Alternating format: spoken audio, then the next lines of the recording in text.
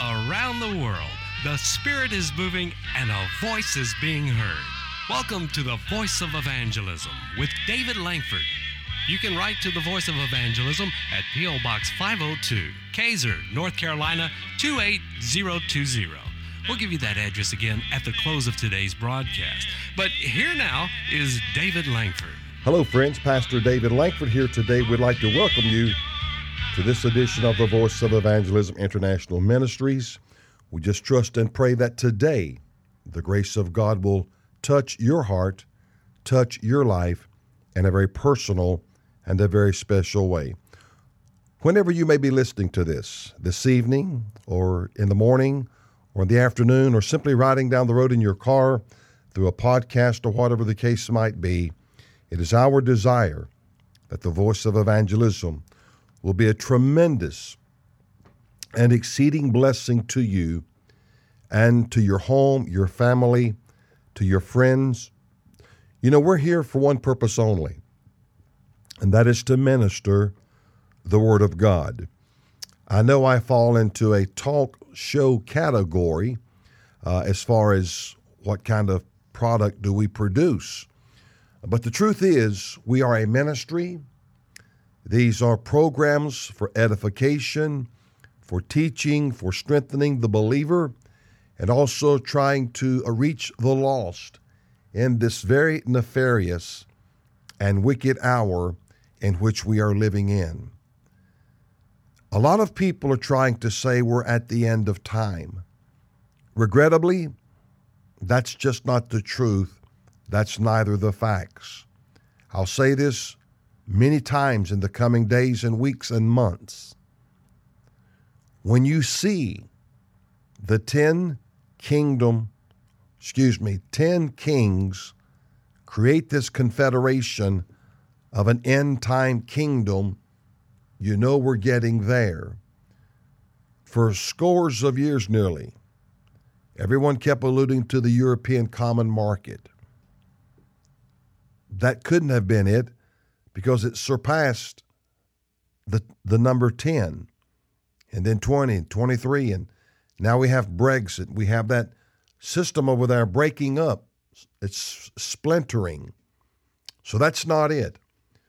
But I've always believed, and I know that sometimes Bible prophecy is hard to understand and hard to interpret by the way that God gave it to his men. Toes, heads, horns, crowns, these can be difficult. Someone wrote me a letter the other day and asked me to explain the 7 heads of Revelation. We have that on DVD. Just lately we were teaching on the coming fall events.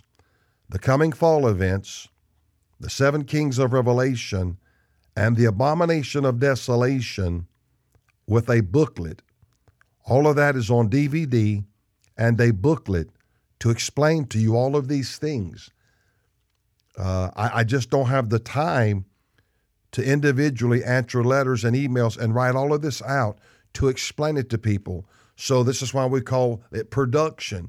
You produce a product, and we're not about selling and making money. You know that. We don't even ask for money. But we provide the material that I'm not hung up saying the same thing over and over and over again with redundancy. I will mention it many times in teaching in a shallow manner, but I won't get into the depth and the breadth of it. When you want to connect all the dots, then those teaching series bring out a plethora of information.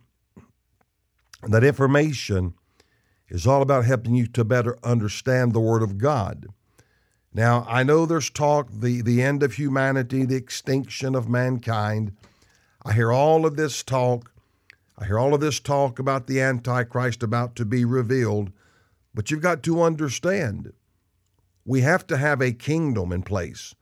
We have to have this final head, this final 7th satanic empire.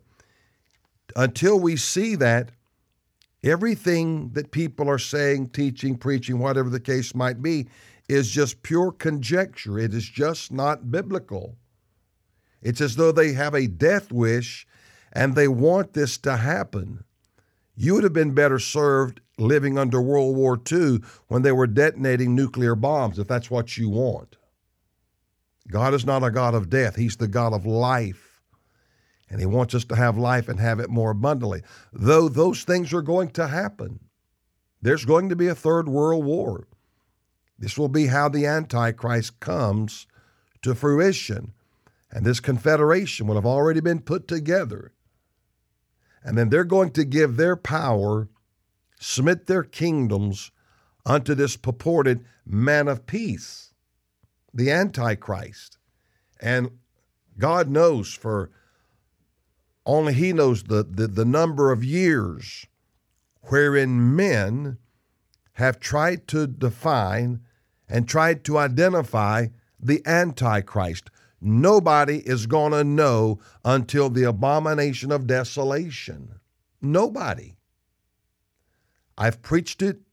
We're exegeting it right now. 2 Thessalonians chapter 2, verses 3, 6, and verse 8. Those three verses declare He will be revealed. It's like me having something in my pocket. You don't know what it is.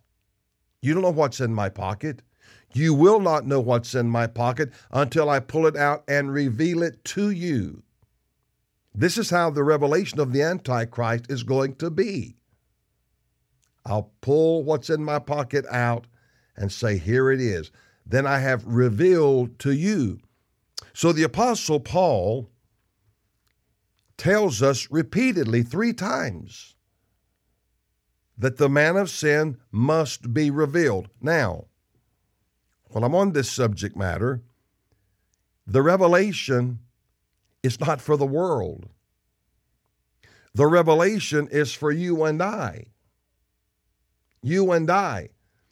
You see, there were people in the days of the birth of Jesus, knew the Bible, told Herod the child would be born in Bethlehem. They knew the Scriptures. So the Scriptures came to pass accordingly.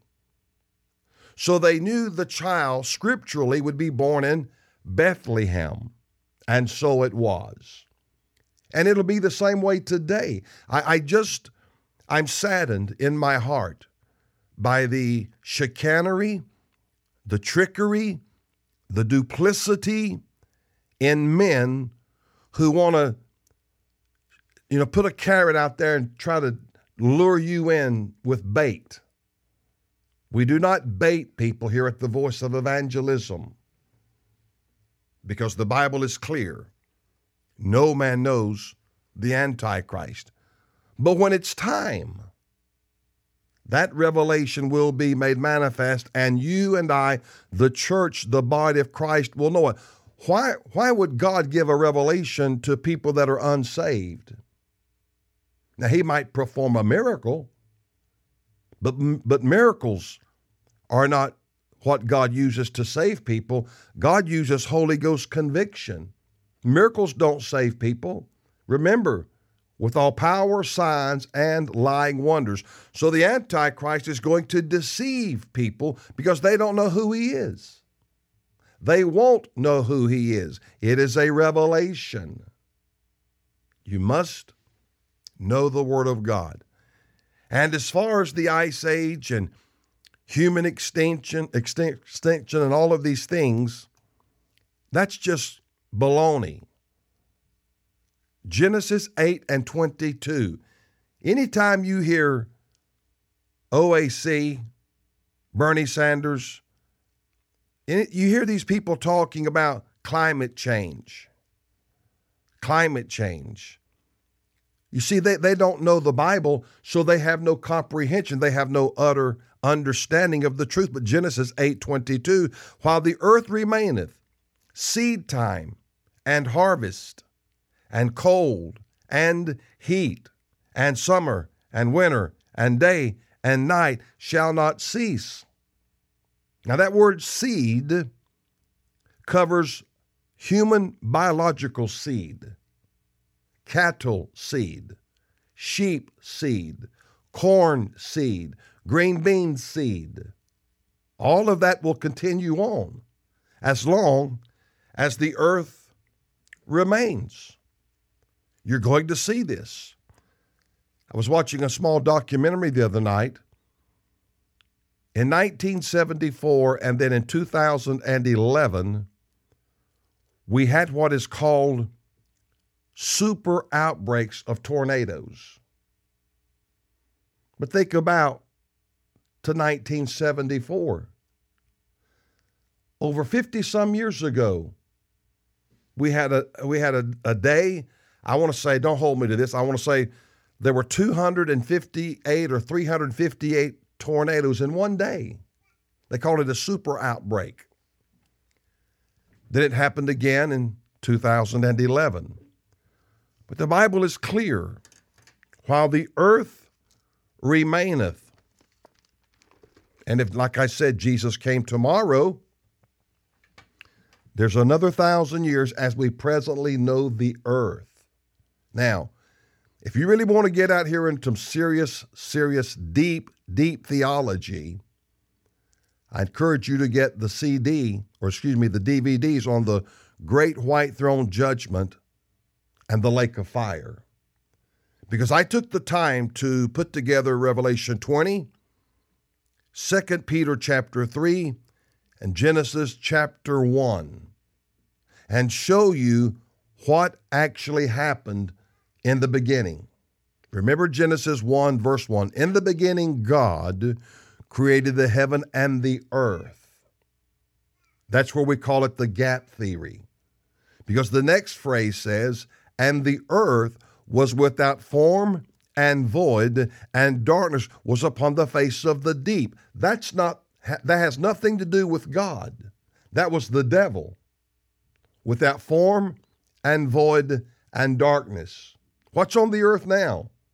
Without form, structure, government, void of understanding, void of righteousness, void of Christianity, void of so many things.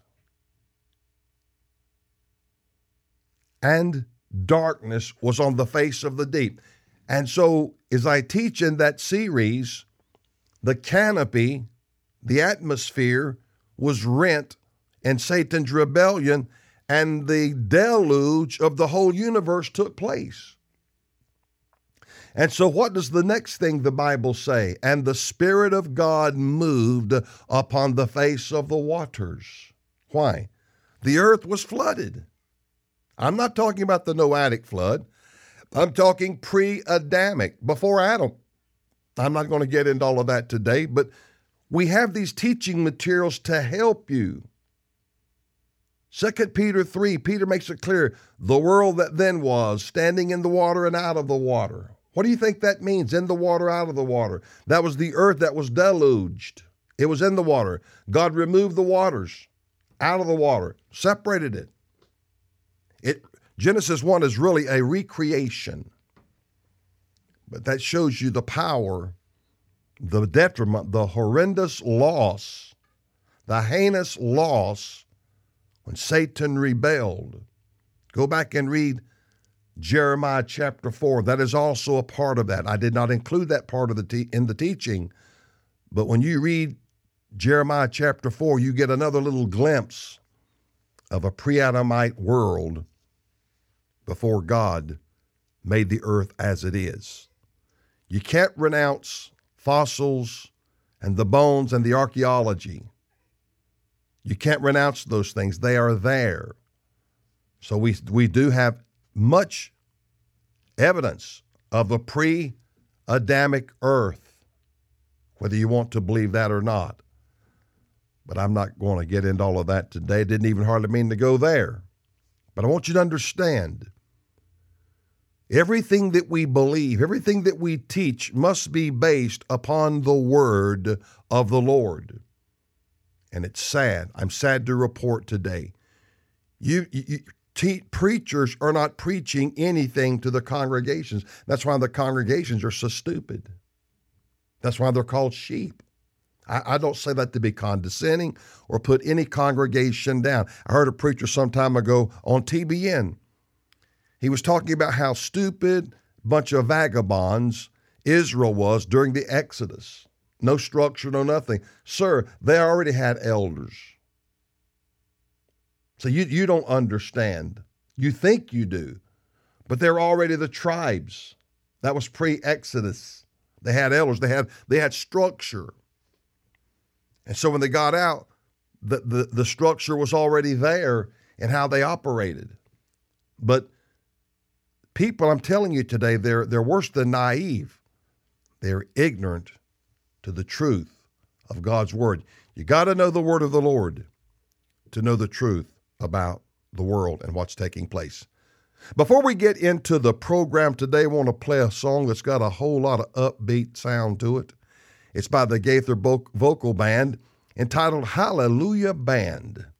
The word hallelujah is the highest form of praise that there is, the word hallelujah. It is the same in every language. So when someone says hallelujah, they're magnifying God in a great, great way.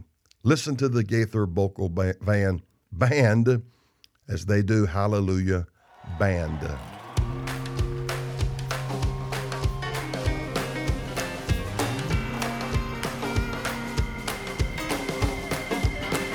Somebody give me that bass. Somebody give me that tenor. Somebody give me that baritone with a whole lot of soul in it. Somebody give me that gospel truth, and then let's all sing it in a hallelujah band.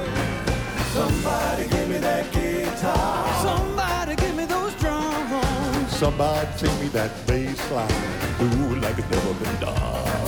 Somebody give me that solid rock, and then let's all sing it in a hallelujah band. Hallelujah, hallelujah. Sing for all the good Lord's done for me.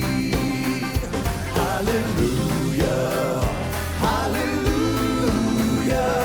Let's sing it on for all eternity. Somebody give me that quarter. Somebody give me that eight note. Somebody give me that halftime and let it go. Somebody give me that sweet, sweet song, and then let's all sing it in a hallelujah band. Hallelujah, hallelujah.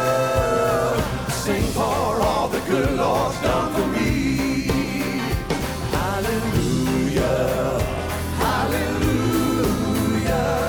Sing it on for all eternity.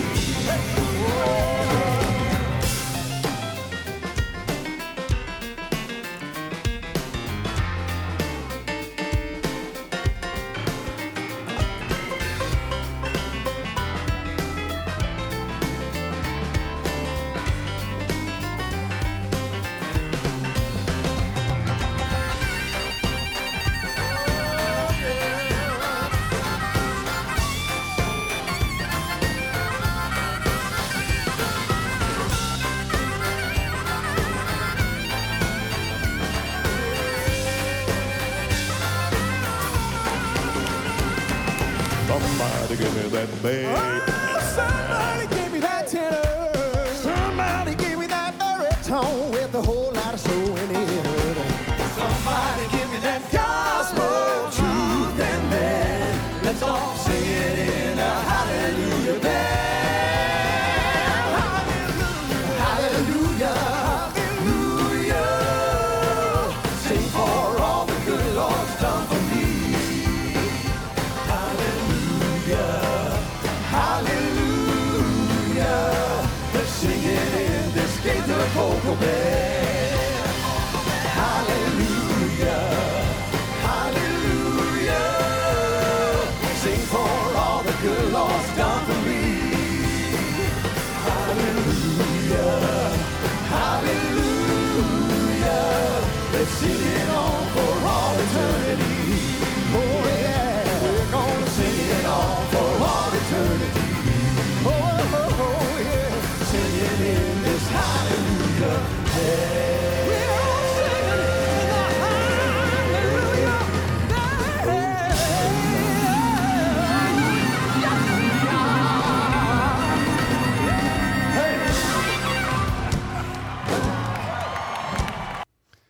Well, can you say hallelujah? That Hallelujah Band.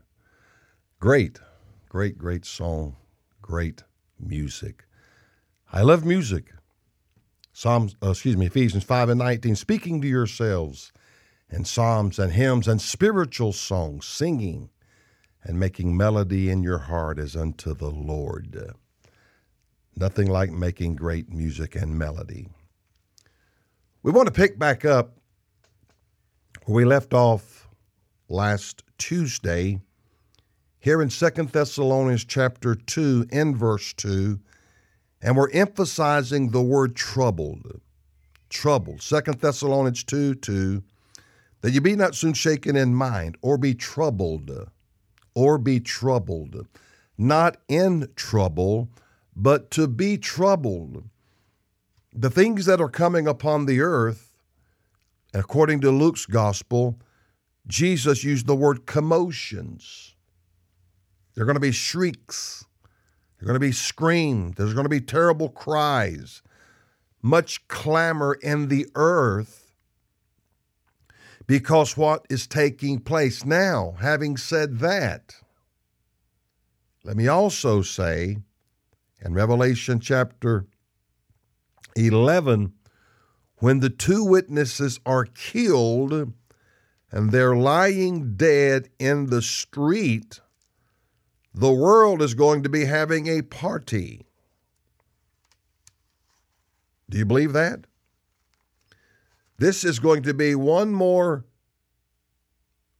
party in the earth. Because when the two witnesses are killed, the Bible says their bodies are not suffered to be buried. They just lie dead in the street for 3.5 days. They just lie there. Corpses, decedents, dead bodies lying in the street. And because they're dead, the Bible says, and they that dwell upon the earth shall rejoice over them and make merry, and shall send gifts one to another, because these two prophets that tormented them, that dwelt on the earth, they're now dead. That's something else you must remember must occur during the end times, are these two prophetic men, two prophets of God. Can anybody see them? Has anybody seen them? Has anybody identified them? Well, yeah, like a lot of people. I even knew a man out of respect.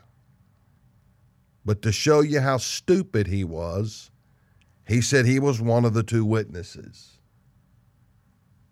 Yeah. I'm telling you, all the squirrels are coming out with all the nuts. And you're going to hear the most cynical, silly things that you've ever seen or heard before in your life. If we do not pray, church, folks, if we do not pray and keep ourselves baptized in the Word of God and in the Holy Ghost, you're going to be led astray. You're going to be led astray. You'll be led into gross error. Now, what brings about this gross trouble and grief are the evil spirits that are going to explode exponentially, and God is going to tolerate this to be released in the earth in the time of the end. Just read the book of Revelation, and you will witness and you will see. You will witness, you will see all of these things that are going to take place. And they're going to get worse. There's still great civility in parts of the world. I look for it to get worse as we get toward the end. But that's natural, because Jesus related it to labor pains. Labor pains. Now, The Bible says in 1 Timothy chapter 4, verses 1 and 2, now the Spirit speaketh expressly that in the latter time some shall depart from the faith, giving heed to seducing spirits and doctrines of devils, having their conscience seared as with a hot iron. They're going to depart from the faith. Now the Spirit speaketh expressly. Listen to that statement. Now the Spirit, the Holy Spirit speaketh expressly. It means to be greatly outspoken. Now, how is the Holy Ghost going to be outspoken here in the time of the end? Through God-called anointed messengers. They're going to wield the sword of the Lord. They're going to preach uncompromisingly. They're going to be fearless. They don't care. They're not afraid of men. They're not afraid of institutions, denominations, organizations. They don't care because they are completely sold out to God. As I've shared my testimony, the Church of God twice brought ecclesiastical charges against me to destroy this ministry because of the revelation that God gave me. But when God told me, write the book, the second coming, a second look, God told me to write the book. Initially, I was fearful. I said, God, they'll take my license. They'll take my ordination. He said, go back and reread the minutes and the declaration of faith. See, God knows all things. And so to this day, I still believe, according to the declaration of faith in the Church of God, pre-millennial second coming, meaning before the millennial reign of Christ can ever begin, Christ must first return to the earth. I still believe that. I just don't believe in a pre-tribulation rapture anymore. So even according to their own documentation, I was in alignment with their document. It still is called the Declaration of Faith, one of the greatest declarations ever made by mortal man. I'm telling you, it's an awesome declaration. It is scriptural, but it was men who feared God. Today, most denominations, if not all, are nothing but political circuses and pony shows. I read a vision the other night about a young man that saw denominations. They were being left behind in the end. They were being left behind because all they were concerned about is themselves and the survival of their institution, the survival of their denomination. They're not really attached to God like they need to be. Now, there's good people in every denomination. I may catch a little flack for that. If they're not good people in every denomination, what does Revelation 18 verse 4 mean when he said, come out of her, my people, that you be not partaker of her plagues? Denominations are going to be judged horribly. Look at the Methodists and their sodomy. Now, I don't know. I need to find out.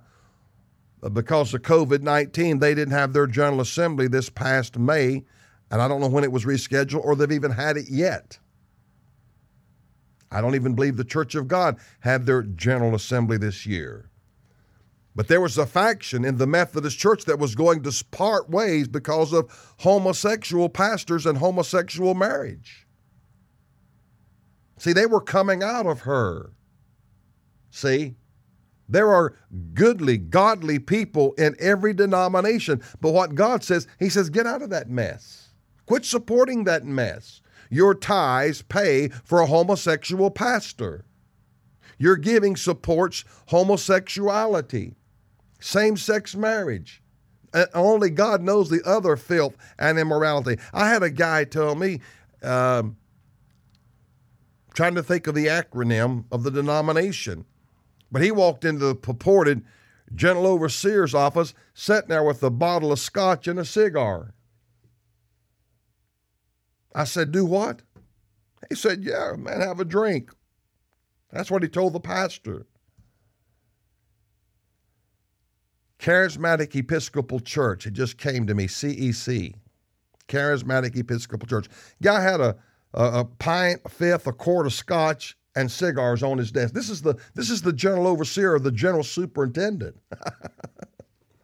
Yeah, come on in, brother pastor. Let's sit here and have a drink of scotch and let's smoke us a big old stogie. Are you kidding me? Or is this the stuff that's, well, I know it's going on, but it's, and stand up and think you can preach? Think you can preach under the anointing of the Holy Ghost of God? You're out of your mind. You're backslid. You're twice plucked up. You are dead at the roots. You are nothing but a sniveling hireling seeking to live your way in the flesh, and you don't care anything about the Holy Ghost and souls that are at stake. And yet you say you are an overseer of God's church, God's body. Give me a break. I am so sick of this stuff. I am so sick of these two-timing preachers who claim they're men of God. They are astute. These guys don't pray. They don't fast. They don't bathe or baptize their minds in the word of the Most High God. They watch filth. They watch pornography. They curse. They swear. They go to nightclubs. They do every damnable thing that'll take a man to hell, and then have the audacity to go behind the pulpit and act like they're a man of God. That is so horrendous. I'm not talking about making a mistake. I'm not talking about committing a sin. I'm talking about a lifestyle. That's what I'm talking about. I'm talking about a rotten, corrupt, vile, wicked lifestyle, and yet you still say, I'm a pastor, I'm a bishop, I'm an apostle. You ain't nothing unless you're washed in the blood of Jesus Christ, the Son of the Most High God. I reckon you could tell I spent some time in prayer this morning. You get in God's presence, something happens in your life, something divine. Did you hear me? Something divine happens in your life when you get into the presence of God, when you get into the presence of the Holy Ghost. Something supernaturally, something divine in nature. Whether you realize it or not, you, as a blood-bought, born-again child of God, you are a partaker. You are a partaker of that divine nature. Now, drinking liquor, smoking cigars, and going to nightclubs and say, I'm a preacher, that's not the divine nature of God. Let me share a scripture from 2 Peter chapter 1, verse 4. Whereby are given unto us exceeding great and precious promises, that by these ye might be partakers of the divine nature, having escaped the corruption that is in the world through lust. God's divine nature living in me has suffered me to escape all this filth and garbage and trash.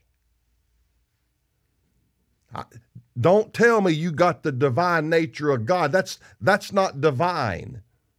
You remember lying, crying Nancy Pelosi, the nervous Nancy? She said everyone has a spark of divinity in them, but yet she murders babies. Spark of divinity. Well, you know, even though she's a two-faced hypocrite, that's true if you're living right. Now, she don't have a divine nature living in her. She's an alcoholic. You think I'm lying? Google her, study her life, how she has, for better lack of words, quarantined right there in the congressional halls because of her alcoholism. And yet she'll say to you and me, we all have a spark of divinity. That spark is the life, the soul that is in man. But when you're washed in the blood of Jesus Christ, now you have a divine nature. And now you've got this great and grave conflict between the divine nature of God and the corrupt nature of man. And they're always battling. And that's what Peter says. But the blood and the divine nature in us causes us to escape the pollutions, the corruption, and the lust of the world. And the only way to have that divine nature is have been plunged and washed in the blood of Jesus Christ. Having escaped the corruption that is in the world through lust. See, the world, it offers you a lot. But what Christ offers is far more exceeding and truly not corrupt. Not corrupt at all. Here in the end, if you attach yourself to godly ministries, you know, we don't have the CD of the month club. We don't write a new book every time we have we don't even have share-a-thons. All this is hustling you. These are hustlers.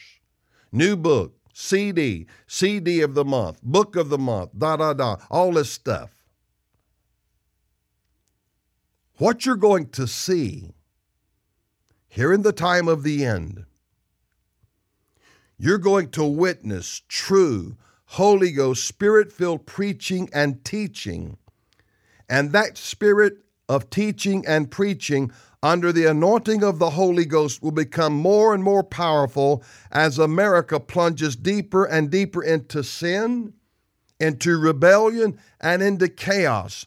Voices like mine will become so clear, so pristine, so unmistakable. You won't mistake me for being somebody else. You won't say, well, that sounds like so-and-so. No, the Holy Ghost is going to make an awesome distinction here in the time of the end. Do you remember in the Exodus, before the Exodus, the plagues, the judgments of God on Egypt? We've seen this before, folks, before the Great Tribulation. We've seen it once in the Exodus. The Bible said that God sent out a murrain, a disease, an anomaly, an aberration. But he put a sever between the Israeli cattle and the Egyptian cattle. Now, the Egyptian cattle were smitten with the murrain, but the godly people, their cattle was not smitten with this sickness, this disease, this anomaly.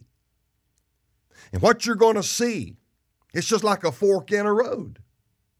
It's just like a fork in the road. And that fork that leads to hell, it is glorified. It's got all the glitz. It's got all the glitter. It's got all the glamour.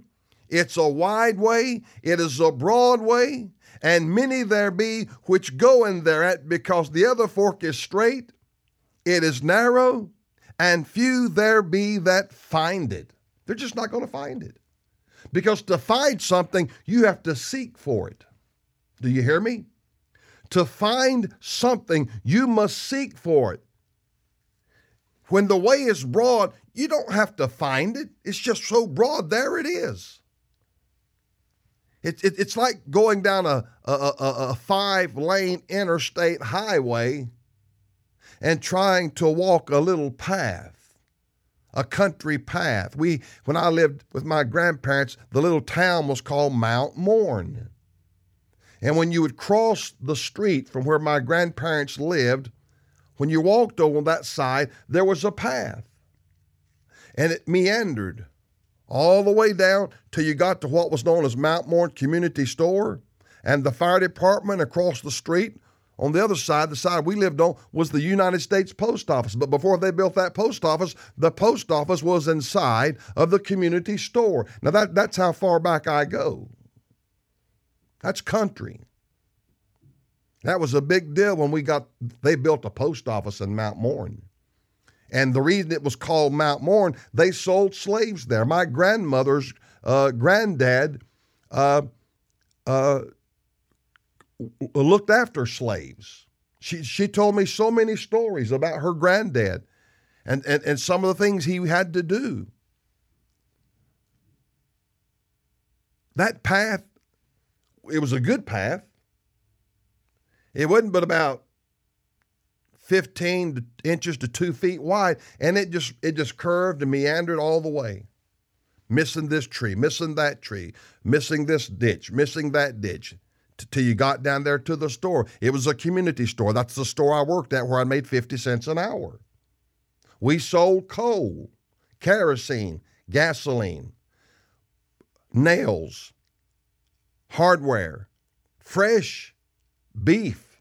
I remember the man in the back in the meat department when they would bring in quarters of cows and he'd hang them in the meat locker and then bring out a quarter cow and let it down that butcher block and cut it up and make hamburger and cube steak and all of this stuff.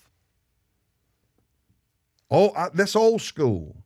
Some of you don't have a clue what I'm talking about. I shoveled coal, put it in bags and sold it to people. I carried horse feed, cow feed. 12 years old, put a 100-pound sack of feed on my shoulders. Walk it to a man's truck. I remember an old man called Mr. Caldwell. Never forget Mr. Caldwell. He plowed in my granddad's garden. Disc it and plow it. And my grandpa would take the tiller and till it and plant the garden. I remember the man distinctly because he would drive up to the community store, Mount Moore Community Store, on his little 80 Ford tractor. Some of you guys know what I'm talking about. Some of you don't. And he'd say, give me 5 gallons. And gas was, I don't know, 21, 22, 23 cents, whatever. Basically $1. I remember him so distinctly because he's the only man I ever saw as a kid that could take a wrapping paper and hold it in his hand and pull out his coveralls, Prince Albert tobacco in a can, pour it in that wrapping paper, roll it up, lick it with one hand, and smoke it. He didn't use 2 hands. He was so good, he poured the tobacco in there and rolled it up, licked it where it stick together, and he smoked it. Country people, way back. You see, I'm old school. Everybody hates old school today. Why? That's just old-fashioned. You're old-fashioned. You don't have to live like that. I'll tell you one thing about old-fashioned. You'll sense the power and the anointing and the presence of God under the auspices of holiness. I've told you this, I'll say it again. The purer anything is at its greatest strength. The more pure it is, it's at its greatest strength. You start watering it down, it loses strength. People water the gospel down. They water this down. They water that down. They want to make it a friendly seeker church. I'm telling you, listen to preachers. Listen. Do they ever mention adultery? Do they ever mention fornication? Do they ever mention drunk? I'm talking about some of them that claim to be great Pentecostal churches. They're not going to say anything. Need your money, honey. Need your money. And see, I'm like Naboth, I'm not for sale. That's why we're not going to ask for money. I got a startling email a couple weeks ago, and I made the statement, this is the final program, and obviously in that segment, I paused for 3, 4, 5 seconds, probably to aggregate my thoughts. And it scared this person to death because they thought I was concluding the ministry as far as radio and YouTube and all of that. But I was talking about concluding the last segment of this particular series. This particular program was the last of that series. And the gentleman said his heart jumped out of his body, scared him that I was quitting. I can't quit. I don't have anywhere to go. I am trying to pray and seek God for decisions and making prudent, pragmatic decisions concerning the ministry. Which way do we turn? Which way do we go? You see, this is not a job. This is not a vocation. This is a calling. See, that's the difference in what I do and what a lot of other guys do. That's why I started off the program today. This is not a show. We are categorized that way with YouTube and Blog Talk Radio and other podcasts. This is a ministry. This is a ministry. And when you tune into the voice of evangelism, you're going to hear the word of God. And in this end time hour, there's going to be a scarcity of the word of God. Amos 8:11, behold, the day comes, saith the Lord God, that I'll send a famine in the land, not a famine of bread, nor thirst for water, but of hearing the word of the Lord. The greatest famine that you will ever witness in the earth is a famine of the word of the Lord. There's plenty fluff and stuff. There's plenty cotton candy. There's plenty sugar coating. There's plenty of junk that they call gospel. Hyper, super grace. And I shared with you how I was reading the book of Jude again the other day, and Jude said they're going to turn the grace of God into lasciviousness. They're going to take God's grace and twist it and say you can live like hell and grace will still cover it. That's not true, or Jude would have never said that. This is what men are doing. God is not turning his grace into unbridled unrestraint concerning greed and lust and covetousness. No, those are sins. Those are sins. I was praying the other morning. Marxism, communism, socialism. Did you know all of those are sins? I said, did you know all of those are sins? You see, God is a capitalist. You don't believe me? Go back and reread Matthew 25. One man got 3 talents, one man got 2 talents, one man got 1 talent. Why didn't they all get the same thing? Why didn't they all get the same identical thing? Why? Jesus is unfair. Jesus is unfair. Let me tell you why he gave them different amounts of money. That's what a talent, like a talent of gold. This is not singing talent, preaching talent, musician talent. This is not that kind of talent. This is money. Money. But here's what he did. He gave to every man according to his several ability. So according to their skills, abilities, attributes, he gave them thus and thus and thus. And all 3 men got something different. That's capitalism. Anything outside of capitalism is an outright sin. Marxism, socialism, communism, it doesn't matter. We got isms in the body, schisms. Isms and schisms. Paul talks about a schism. In other words, it causes a fracture. It causes a division. Now, there are times there must be a fracture. There must be a separating. 2 Corinthians 6:17, wherefore, 6 and 14, wherefore come out among them, saith the Lord, touch not the unclean thing, and I will receive you. You got to separate yourself from this trash. You don't throw away the good with the bad. That's why the tares are going to be gathered, then they're going to be bundled, then they're going to be burned. God separates the wheat and the tares. God does this. He's not going to burn up the righteous with the wicked. We know that according to Genesis 19. Abraham said, surely the Lord will not destroy the righteous with the wicked. Genesis 19:25, shall not the judge of all the earth do that which is right? Surely you won't destroy the righteous with the wicked. And that's why he started negotiating 50, 45, 40, 30, 20, 10. God's not going to destroy the righteous with the wicked.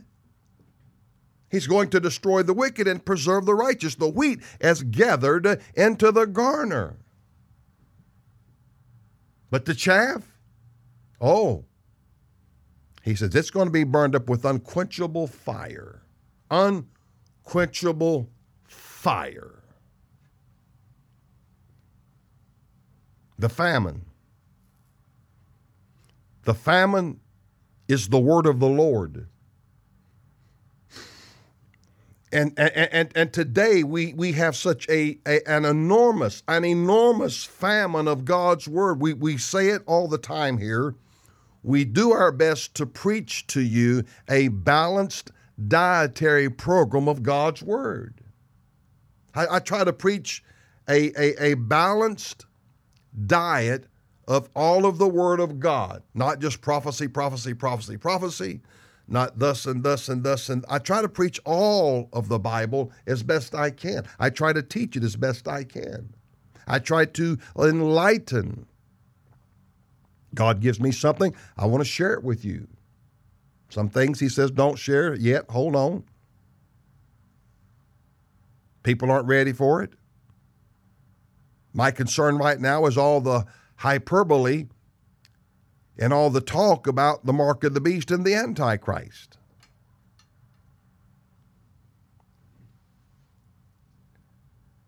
Listen, we are in the throes. This machine is moving.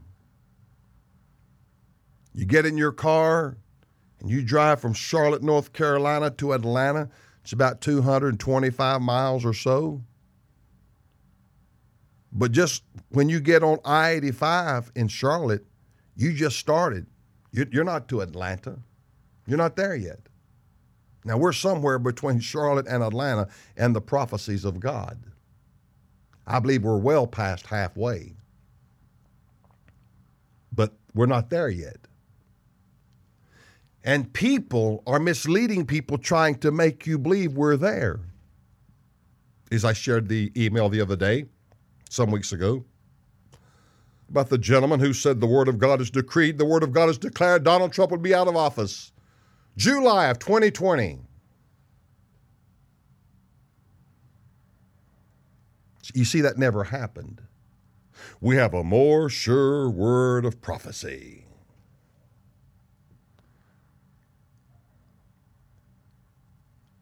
Listen, prophecies are going to fail. Dreams are going to fail. All sorts of things are going to fail. He said, but my word shall not fail. My word shall not pass away. I've read many books, many prophetic books, many great, great men of God. The destruction of America as far back as George Washington, A. Allen, way back. This will come.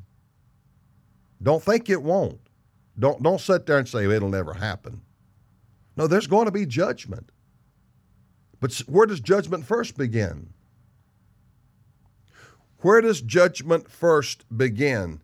It first begins at the house of the Most High God. That's where judgment first begins. So before I'm looking for the great judgment in the earth, I'm looking for the judgment of God to begin in the house of God. And I dare say it has already begun in some degree by what we've witnessed in Virginia at the Liberty University. God lets things be revealed. You remember the passage or the chapter in Ezekiel chapter 9? Where did God tell the angels to go and begin to execute judgment? He said, go to my house first. Begin at the altar. And the judgment of God started there, and it went out from there. Then they go out into the city. They go out into the country. Nobody escapes the judgment of God. No man. Now, what suffers us to escape it is the blood of the Lamb. The blood takes away all sin. All sin. And there's a great, great, great penalty to be paid for the enormity of the abortions in America. The enormity of abortions in America. God is not going to stand by idly and just let this happen. And I want to encourage you today, before I leave, pray and live a life of repentance. Don't play with sin. Don't toy with sin. When God sent those angels in Ezekiel chapter 9, verse 2, they started and they stood beside the brazen altar. That would be considered the outer court. But that was God's temple. That was God's house. That's what God said. 1 Peter 4, 16, 17, for the time has come that judgment must first begin at the house of God. And if it first began at us, what shall the end be to them who obey not the gospel? For if the righteous are scarcely or barely saved, where shall the sinner and the ungodly appear? Where are they going to appear? The sinner and the ungodly. If the righteous are scarcely saved, barely get in, where's the sinner and the ungodly? Now, what's the difference between a sinner and the ungodly? A sinner has never been unsaved. A sinner has never been saved. An ungodly man has been saved, but he's returned to his vomit. Now he's become ungodly. He was once godly, now he's ungodly. See, Peter makes a delineation between the sinner and the ungodly. People say, well, you can't lose your salvation. You better wake up and quit believing all these lies that you've been told. If you're such a genius and you know there is what they deem unconditional eternal security, you explain to me the difference between the sinner and the ungodly. You explain to me 2 Peter 2, where the dog vomits and returns and goes back and gets his vomit again. That's what we call backsliding. Remember I said, you can only be saved once. But you can backslide and be in the same condition you were before you were saved. You're back in sin. You're back in sin. You can wash your hands and go stick them in dirt again. If you want to sit down at the dinner table, go wash them again and clean them up. Just that simple. This is not rocket science. This is very, very, very elementary, if you'll only be honest with yourself. God bless you. Have a great evening. Have a great night. I'll see you tomorrow in the Lord Jesus Christ. We're going to pick this back up here in Thessalonians. The Voice of Evangelism with David Langford is brought to you by the faithful listeners and supporters throughout America. If you're looking for an uncompromising message, we invite you to tune in each week to the Voice of Evangelism. For more information, write to the Voice of Evangelism at P.O. Box 502, Kaiser, North Carolina 28020. That's P.O. Box 502, Kaiser, North Carolina 28020.